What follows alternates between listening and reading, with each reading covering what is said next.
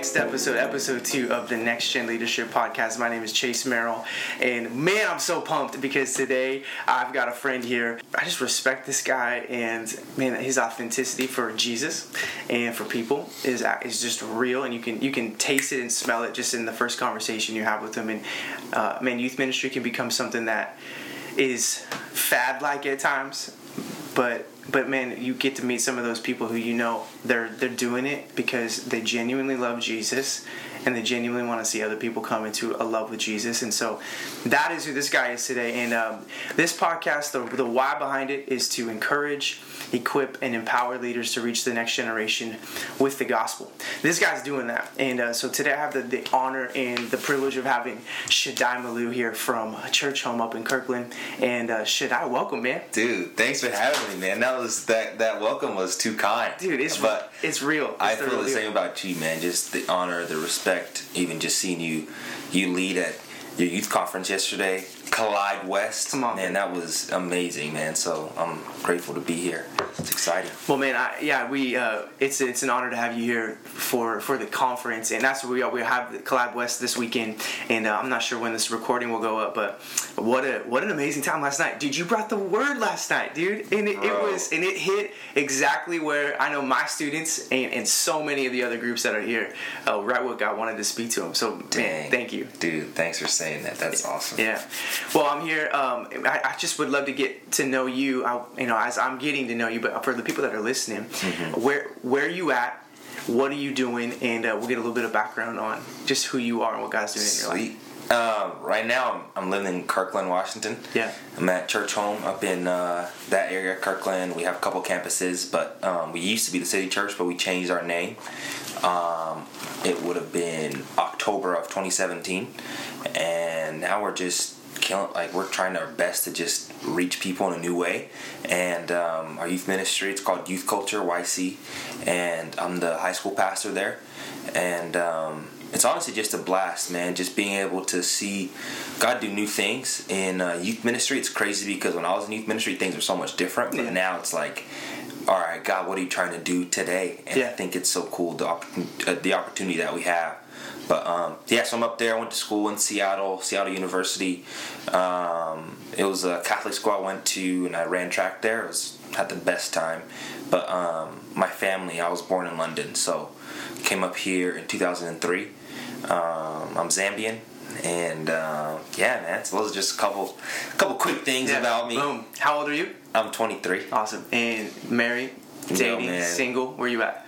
I ain't got no ring on this finger, and I ain't got no ring on the finger, and I'm a single YP, man. It's a blast. Dude, but let's talk about that because, man, there's a lot of youth pastors, men and women, who are doing youth ministry, next gen ministry as a single person and navigating that. Like how, and you said you're 23, so you're still young and fresh in that world. How is that? How are you navigating that? What are some of the things that have been maybe difficult for you or a gift for you? I mean, just talk through that a little bit, because I know people will be like wanting to hear about 100%. That. I think the biggest thing, which I've kind of realized being a youth pastor, being in our position, but being single, I think the biggest thing, which is kind of on my mind, is like protecting people in the sense of like, not just my friends, but if there's a potential person who like I want to take out or like want to date, being able to protect that person as well. So I think it's so easy to be in our position. Kind of people are a little bit more like, when is he gonna get married? Right. And so it's tough in terms of like being able to do it and kind of just feel the freedom of like, hey, I want to take this girl out. I have to kind of go through a couple more filters of like, okay, how can I do this the right way? Like, am I sure I actually want to do it? Right. And so it's definitely interesting. There's probably a little bit more pressure. Sure. But I mean, I can see two things that like stand out, and I think about it is, one, I mean, you gotta just have people all the time be like, dude, you got to talk to this girl, or this person is just perfect. In the ministry world especially, it just seems like it's just such a little crock pot for like, dude, this girl or this lady. I mean, it's perfect. So I think about that, and I mean, I don't know if you experience that, but that's got to be something that's happening all the time. People trying to set you up. 100%. People always trying to set me up. A lot of times it's like, sometimes it's like, okay, that's like a solid person that you're trying to set me up with. But sometimes it's just like, all right, your friend has also just been single for a long time. And you just want your friend to be with somebody, and you want me to bite the bullet. I'm not biting it, yeah. so yeah. But it's a waiting game, but it's fun. Yeah, and I think that's important. Just in that you do have a different because of your leadership role. You probably have a different degree of just being above reproach to a different degree, going through those different filters of, hey, where anybody else could slide into a DM and it turn into a date or whatever, and there's nobody that's really got to like, hey, no, that's probably not the best way to do it, or even the right person. But you've got to, in your leadership role, it's a little bit more probably sensitive to you, just making sure like you're going through the right people in the right ways to make it happen. That is a different kind of burden that you got there. 100%. Just like you're saying, trying to do it right. Yeah. And that's the biggest thing. Yeah. And if something doesn't work, like making sure that we're still friends and that there's no bad blood. I think that's hard. That's a tough world to navigate. It is. But it's fun. Yeah. It's still fun. Yeah. Well, thank you for sharing on that. Would you give us just a snippet into like how did you come to know Jesus? How did he get a hold of your life? And then the second to part B to that, what was the call to ministry? Why are you in ministry right now? Yeah, no, that's great. I think for me, the way I came to know Jesus, I grew up in a Christian family. So I've always kind of gone to church, grew up in church. My parents, my dad worked for World Vision, which is like a Christian nonprofit company, and just being able to know when I came home, I had praying parents. I was always kind of around just Jesus things, and I was just kind of always around that environment. And so for me, I got a taste of that, and I just, growing up, I guess at that time I hadn't necessarily made the choice to follow Jesus, but it was just kind of a part of life, going to church, praying as a family, those kind of things. But then when I got to high school, I was on sports teams and playing football, and kind of did some things I didn't want to do. And I remember, I'll never forget I think it was my sophomore or junior year of high school, just saying to myself, I know one day I'm actually gonna like fully serve, like fully actually buy into this Jesus thing. Yeah. That day is not today. Like I wanted to do my own thing at the time. And I just knew, I was like, one day I feel like I'm actually going to take this Jesus thing serious. At the time, I had no desire necessarily for ministry. I wanted to like go to the NBA or something, I don't know. But I definitely, start my own business. I don't know what I wanted to do, but I knew for sure ministry at the time wasn't on my mind.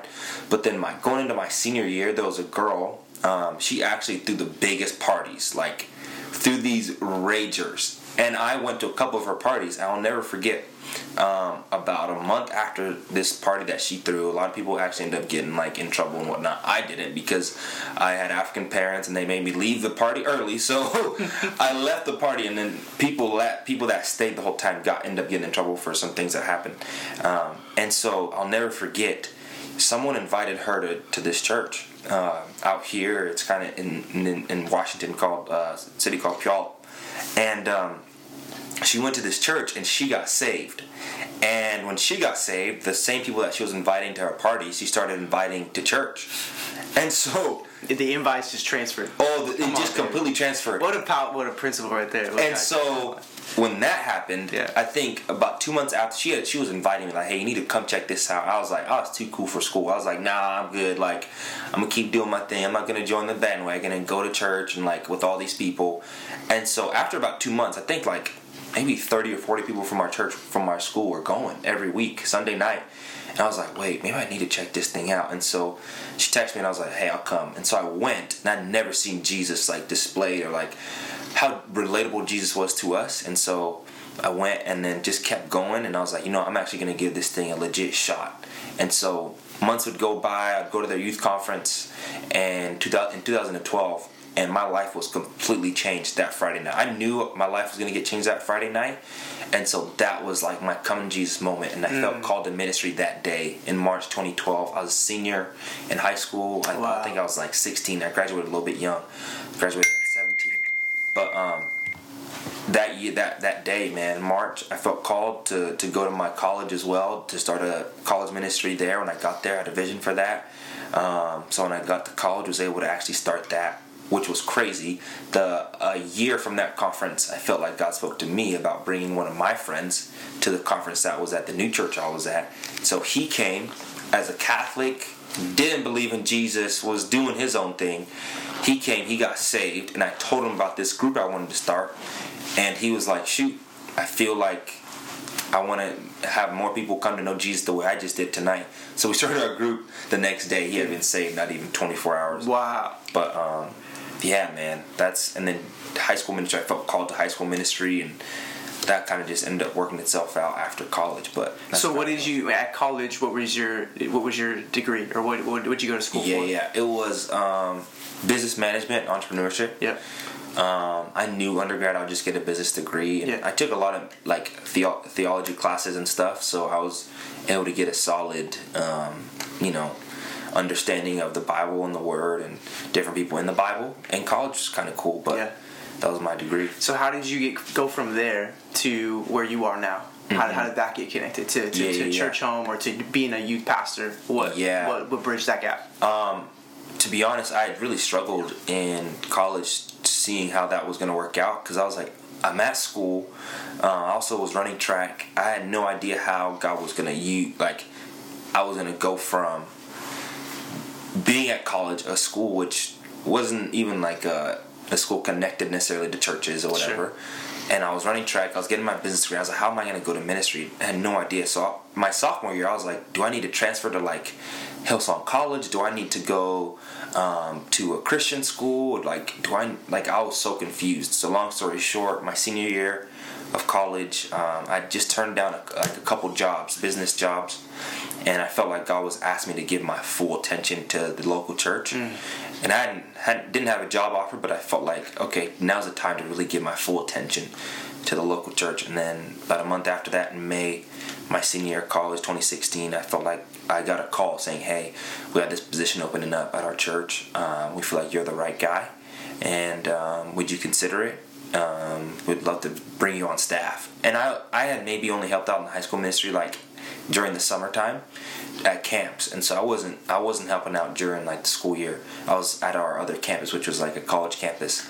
But got that call, and I thought about it for about a week, and I was like, I think this is right. Like it wasn't even like, no, I'm called to this. Like, it wasn't like crazy spiritual. It was just like, wait, I felt called to high school ministry, and this one just kind of felt good. And I was like, let's roll. Yeah. So, man, it's awesome.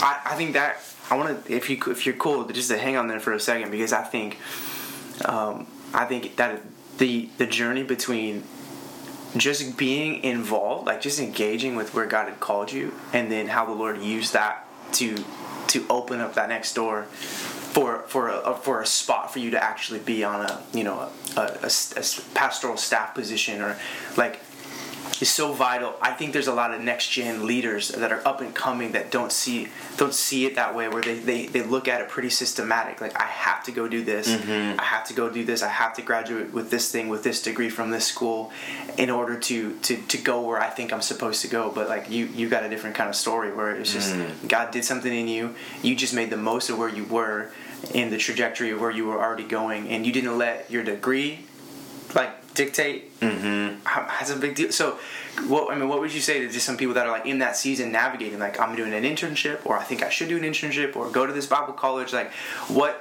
how would you encourage them to stay the course, or to give them some advice as they're like, I feel like maybe God's calling me to ministry. It looks like this is all the ways that you go to get there, but maybe not. What would you say just to encourage them? Yeah, that's so good. I think one thing I've seen, just kind of being, senior high school to now, I've had a little bit of time to see a lot of people who felt called for 6 months. For 6 months they felt called to be a youth pastor, to ministry, and somehow that call faded. Somehow what they felt they wanted to do just changed. And I think for me, I took ministry really seriously. I was like, I actually feel like this is something God wants me to do. And so I actually took the time to be like, okay, God, Is this what you actually want me to do? Is this what I want to do?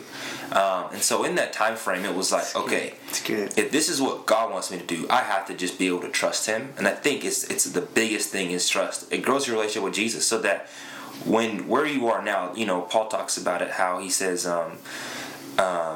walk in a manner worthy of your calling. He tells young Timothy, who was a young pastor, he's taken over a huge church in Ephesus, and Paul is telling him, hey man, walk in a manner worthy of your calling.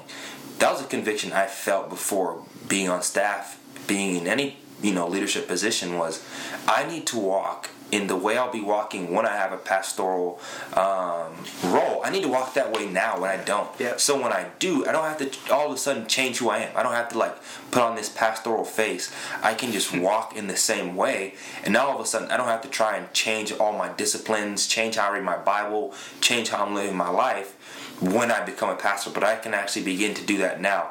So people that maybe aren't in pastoral roles actually have an amazing advantage to be like, you know what, I'm going to try and be the best pastor I can be right now. So good. So when I am getting paid, you better believe when trials come, when things aren't making sense, when ministry is rough, I have kind of built a little bit of a character. God has built a character in me to kind of withhold and withstand some of those trials. And so just keep the pushing and don't wait to do ministry. Just start doing what's on your heart right now. Yeah, so good.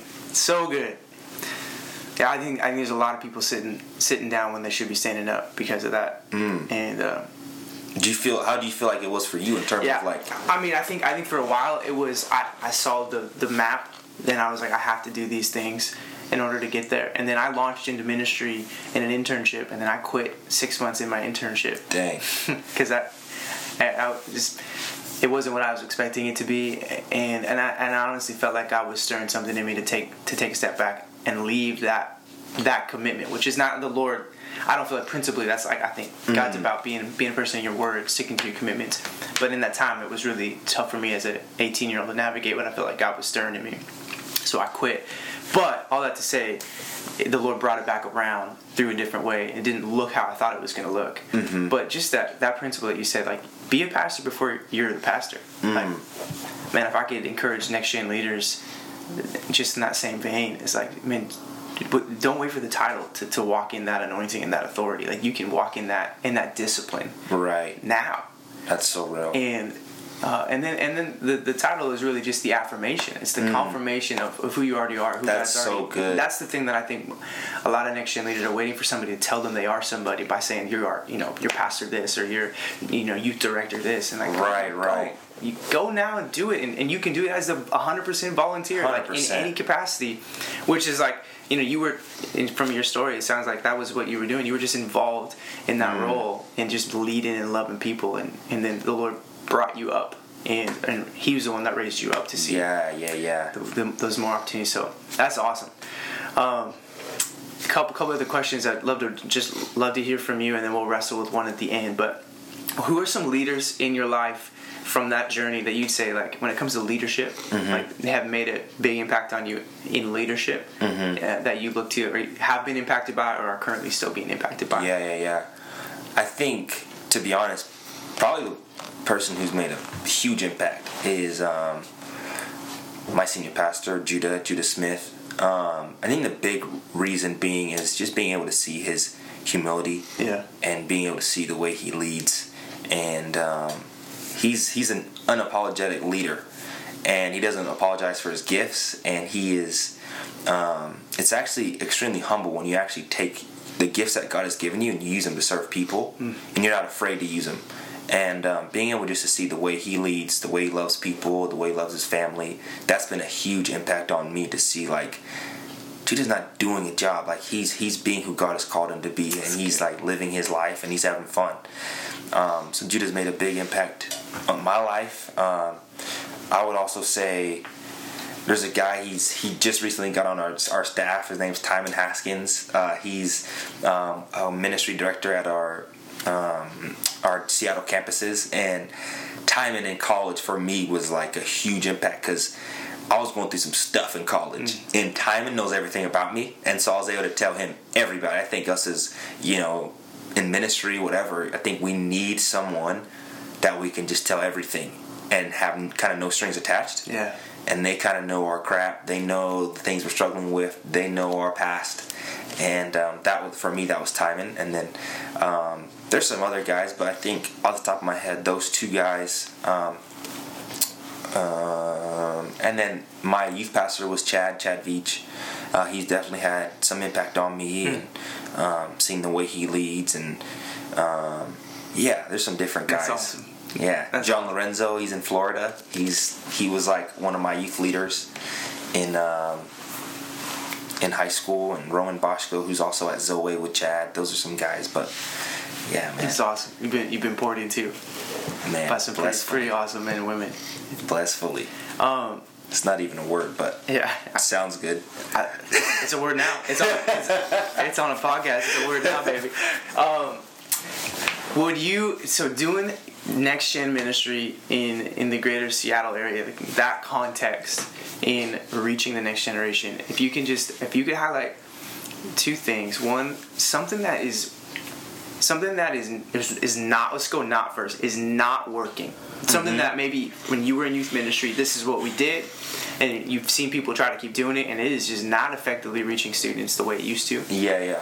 That, you've realized we got to shift this, or this is shifting. Mm-hmm. So that's one. And then the number two to that, the B to that is, what is something that is working? That you're like, man, we didn't think this was going to work, or we shifted this, and this is becoming effective. Mm-hmm. For people that are listening that maybe not in our context or in our area, or they are smaller church, and that's just smaller, larger, it doesn't really matter, but just some principles that you've been seeing since you've been in that role, not working. Yeah, that's such a good question, such a good thing to consider. I think you do a lot of things really well, even just being able to see the way you guys have, done the things for your conference, promoted it, and put it out there. I think you guys do such a good job of leading the way in terms of like, hey, this is what we're doing, we're sticking to it, and we're just going to be unapologetic about it. I think you guys do an amazing job here of that. I think for me, being able just to, one thing which I know is just like we're in a technology generation. Yep. But we're actually in one of the most personal generations I think we've ever encountered. And so I think with that, as much as we think social media, technology, all those things have the biggest impact, I know for me when I was in high school, I could see a cool graphic on someone's Instagram page and be like, that looks awesome because the graphic looks awesome, so I'm going to go to that event. And whether if I know anyone there, I might just invite my friend and I'll probably just go because the graphic looked awesome. The video was so cool. Right. That was my generation in terms of like going to youth ministry. Now I think they love that stuff. Like the generation now loves seeing a cool video, cool Instagram graphic. But that's not what's getting them to an event. I think if you have, if you want students to be involved in a group or with, other students in your youth ministry, I think when there's a personal relationship there, I think that's what is changing the game. At least for us at Church Home, it's like, if we don't actually have personal relationship with students, we're not going to have youth ministry. We can post as much as we can, as we want on social media and, do whatever, promo video, whatever.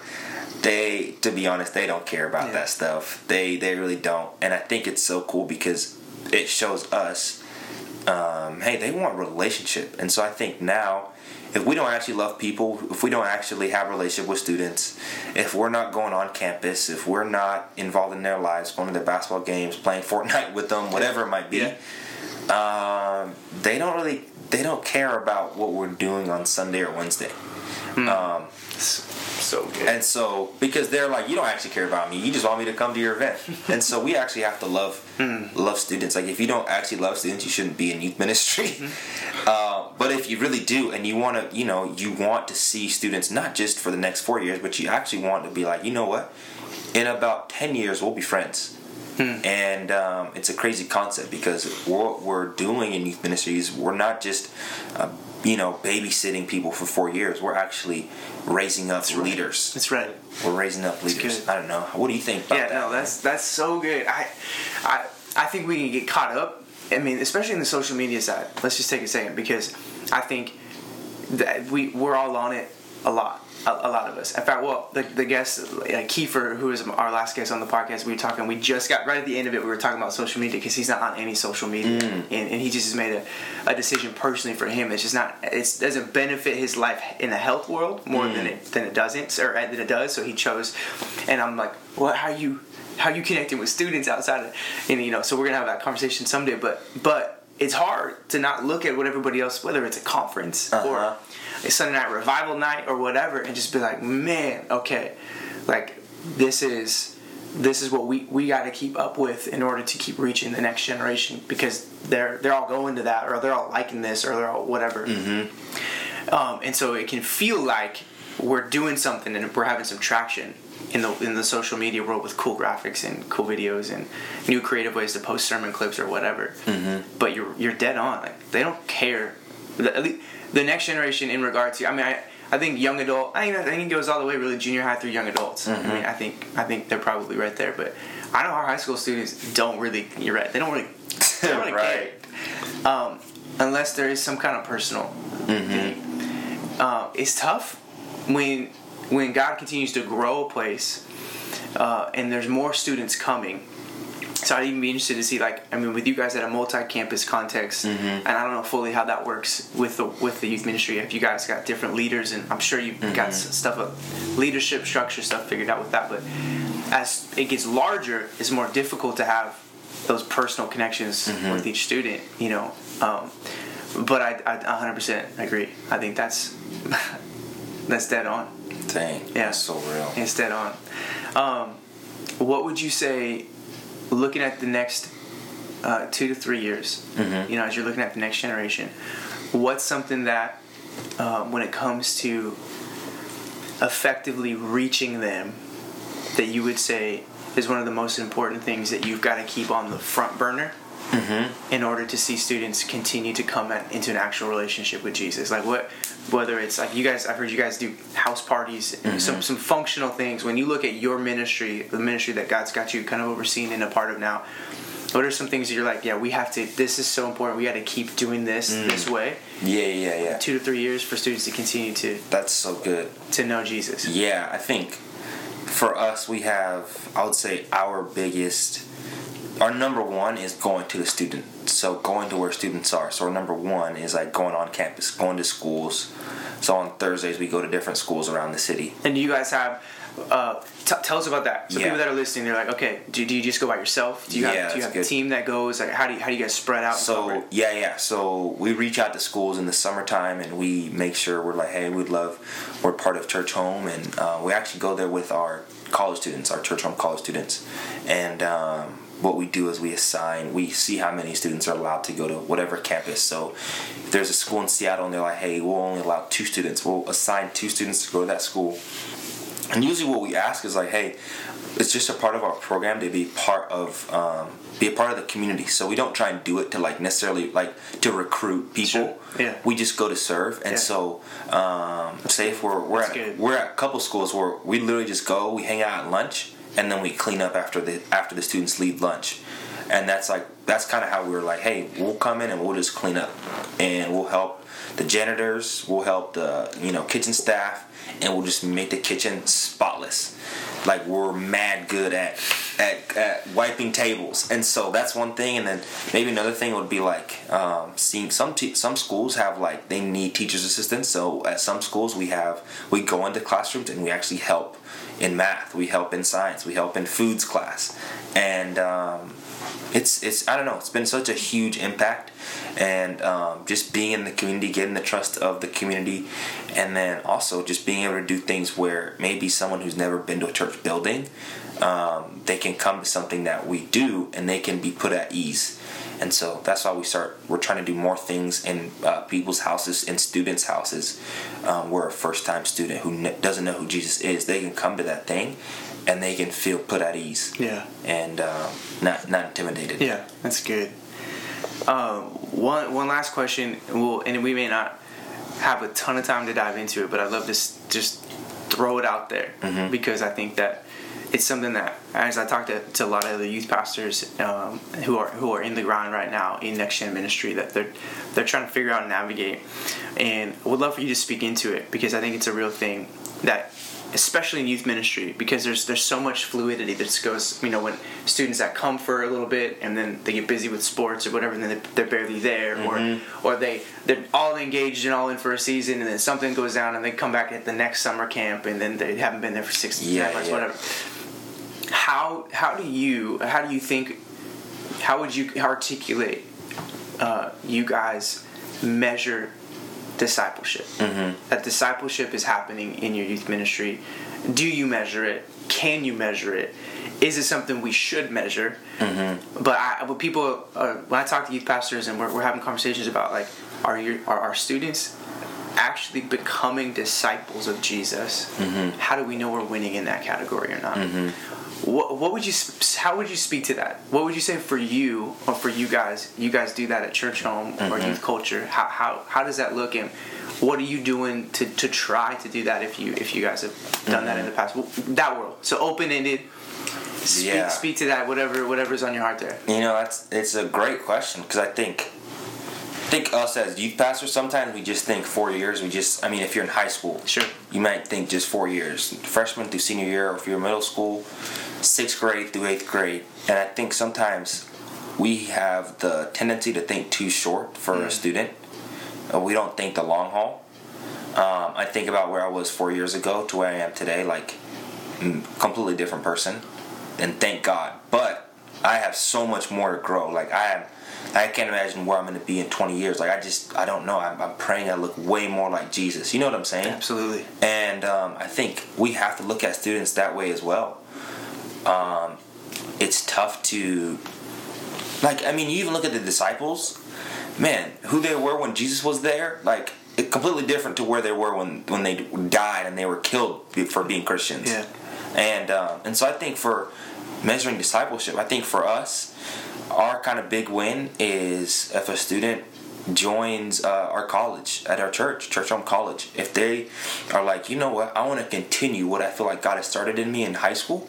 Because to be honest, a lot of students are just starting out in their faith, and they're just getting an idea of who Jesus is in high school. It's kind of like the first fruits, and then all of a sudden they're like, hey, you know what, I want to get to know this guy more. And so I think for us, our quote-unquote measurement would be like the interest in our college and them joining our college.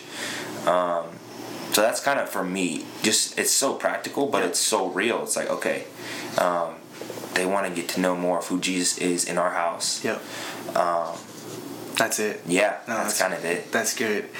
I think where I've gotten stuck at times is the frustrations when it comes to discipleship of just not seeing fruit as soon as I would want to see it. Or hoping. I've been pouring my guts out into the student and praying with them and taking them home every night after the service is over late, and just extra whatever, and just the fruit's not there. Like, I'm longing for it to be there. And I think in that world of discipleship, I think it's important that we consider it, because I think if we don't, I think we can get to the place where we spend a lot of time spinning our wheels with entertaining students and just giving them a good time. And there's a lot of other places that can do just giving the people a good time. And in the faith, that's the door that they come through to begin that journey, to the wall start coming down to Jesus. Then that's awesome. But I think if we're not careful, we don't think about it, we can get to that point where we're just doing a lot of stuff for the sake of doing it, and it's not actually producing any kind of discipleship return.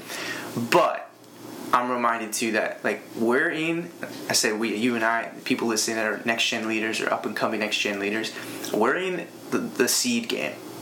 We're in the long game, like you said, and we underestimate.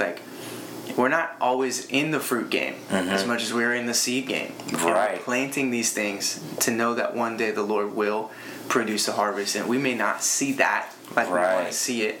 And where we see social media with all our other brothers and sisters doing next gen ministry around us, where it seems like, my gosh, the fruit is just everywhere, and I'm not seeing that in my group of 10 or my group of 20 or my group of 200. But man, and it could be that.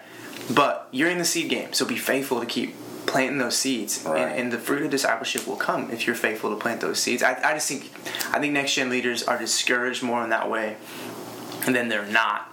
Yeah. And just the reminder, it's a seed game, it's a long game, and stay faithful to that course, and the Lord will produce that fruit. Dang. But That's so good. Discipleship, man, it's a muddy one, but Right. I think it's worth wrestling with. Man.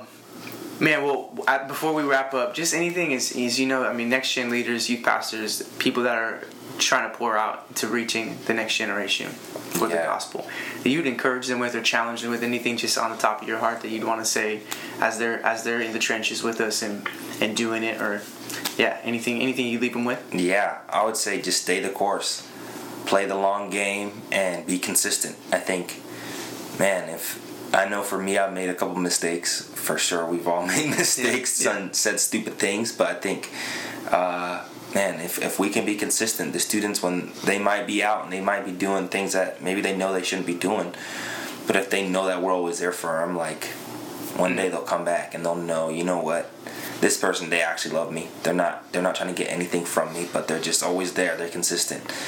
So I think for us to just, sometimes consistency isn't necessarily good looking or sexy, as they would say. Sure. But it's one of the most powerful things a person can be is consistent. And so good. Just stay faithful and be consistent in where God has asked you to be. So good, man. Well, should I thank you, man, for taking the time this morning to be with us and to come and pour out into the conference from this weekend, Collide West Conference, and just challenging our students and pointing them to Jesus. But being here today to challenge and encourage next gen leaders, thank you. Really appreciate you and what God is doing in your life. And man, there was our other guest speaker last night, Christina Gilbreth. She spoke a word over you, and I just want to affirm it. Just that you are a mouthpiece, and your integrity and your character and who you are it's so evident. Like your heart is so pure, and that. When I think about the next generation, like, what a guy to be leading the next generation. What a guy for other up and coming next gen leaders to be following. So thank you for being obedient to saying yes to what God is doing in you. Wow. And I'm excited just to continue to see what God does in and through you in this next season. It's just begun, man. It's just begun. So thank you. Thank you so much for that. It's an honor being here, hanging with you. Your office is really nice. Too bad no one gets to see it. Man, thank you so much. Appreciate it. Hey, if people want to connect with you outside of here, like follow you on social media, whatever, how do they find you? Yeah, I'm Shaddai23 on Instagram. It's SHADDYE. Come on. 23, Michael Jordan. There you go. That's me. There you go. Love it. Awesome. Well, thank you. Thanks again. And guys, thanks for listening today to the Next Gen Leadership Podcast. Man, this is all about trying to encourage, equip, and empower you to be the leader that God's called you to be, to reach the next generation with the gospel. I pray that you were encouraged today, and man, you step out into continuing to be the man or woman God's called you to be in this next season. We love you. We'll see you guys next time. Thanks for listening.